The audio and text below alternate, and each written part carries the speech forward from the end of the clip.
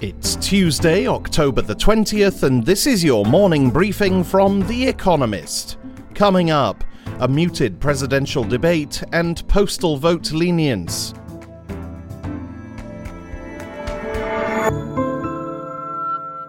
First, the world in brief. The candidates fussed over the format of the next American presidential debate this Thursday. After an unwatchable first round, a cacophony of cross-talking, a mute button will be deployed. Donald Trump is angry about that, at the choice of moderator, a radical Democrat reporter for NBC, and that foreign policy will not be debated.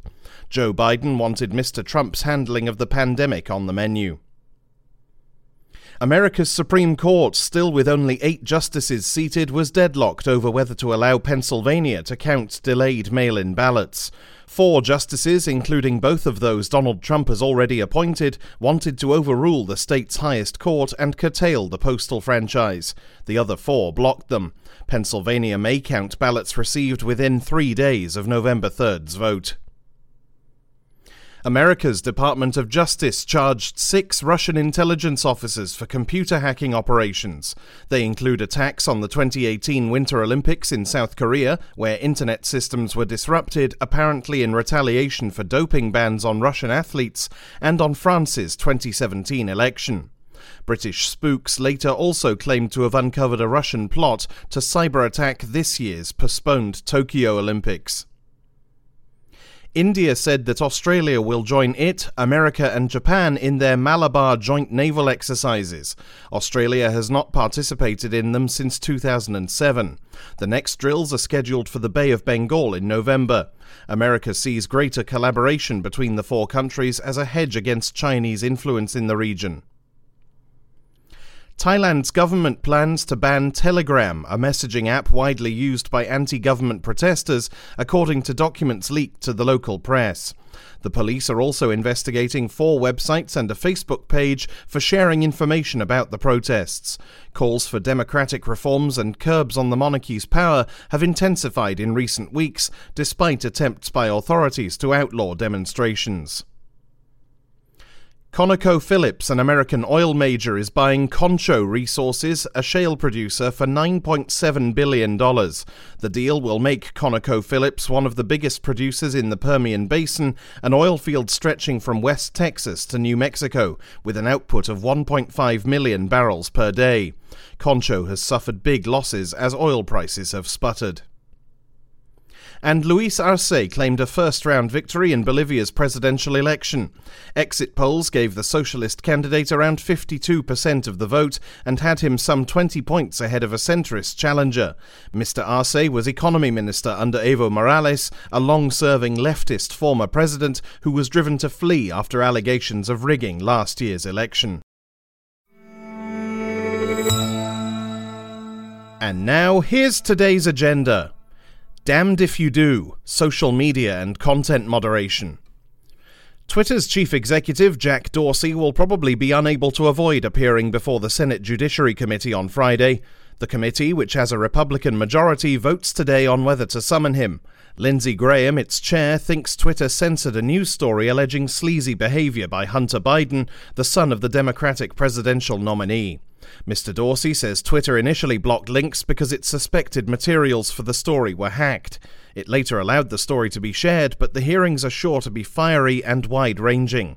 Twitter, Facebook and YouTube are increasingly blocking or putting warning labels on politically explosive content. Unfounded warnings about voting by mail, some spread by President Donald Trump, QAnon, a lurid conspiracy theory, anti-vaccine misinformation, and more. Silicon Valley's social media companies began with the dream that information wants to be free. They seem not to have prepared for how misinformation does too. Closed for half-term, Britain's lockdown dilemma. A 15th century law prohibiting Welsh people from visiting Chester after dark often sits atop lists of Britain's silliest ancient laws that are said to still be on the books. Now the Welsh have got even.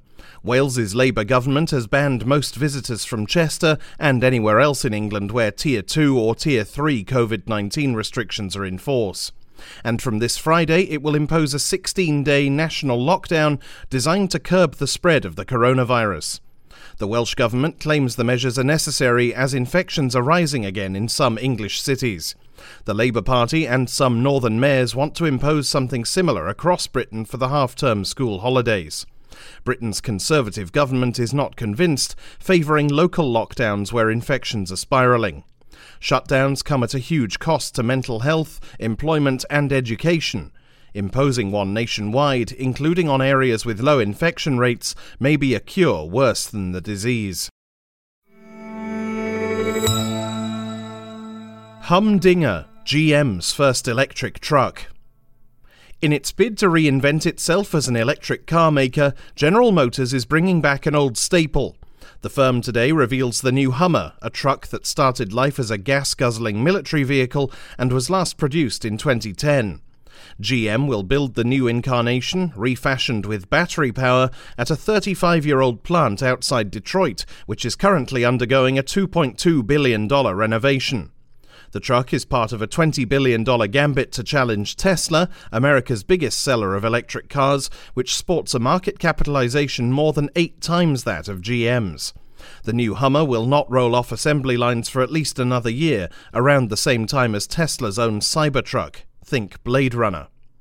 GM plans to bring variety to the market quickly, however. It has promised 20 new electric models by 2023. But Tesla's head start in electric vehicles will be tough to beat. Storm surge, a record Atlantic hurricane season. When the wind speed of an Atlantic tropical storm reaches 63 km per hour, it is christened from a rotating alphabetical list. In a typical year, meteorologists expect to use about half of their options. This year, though, they blew through Kyle and Laura and more, exhausting the English list with Wilfred before moving to the backup list of Greek letter names. Only the devastating season of 2005, including Hurricane Katrina, has previously required this step, and 2020 is approaching uncharted territory. With the formation of Tropical Storm Epsilon on Monday, the next christened storm will tie the record from 2005 of 27 namings. Clearer skies are not yet on the horizon. Hurricane season officially lasts until the end of November. The previous Hurricane Epsilon formed on November 29, 2005. As warming oceans expand the domain and the pace of tropical storm seasons, coastal communities may find their autumns increasingly threatened by Greek tragedy. Roid tripping, collecting space rocks. OSIRIS-REx, an American spacecraft, will brush up against an asteroid called Bennu today at 22:12 UTC, Coordinated Universal Time. The craft's 3-meter-long sampling arm will then puff nitrogen onto Bennu's surface, liberating rock fragments from it and so permitting the capture of at least 60 grams of asteroidal material. If this try fails, the craft carries enough nitrogen for 2 more attempts to be made in future months. The plan is that OSIRIS-REx will return its booty to Earth in September 2023. This, it is hoped, will be the 3rd sample of an asteroid brought back by a space vehicle. One was delivered in 2010 by Hayabusa, a Japanese probe. A second, now on board Hayabusa 2, should arrive on December 6th. Though bits of asteroids fall to Earth every day as meteorites, samples collected directly from their surfaces provide material unaffected by the heat and chemical change caused by high-speed passage through Earth's atmosphere. Finally, here's the quote of the day from John Dewey, who was born on this day in 1859.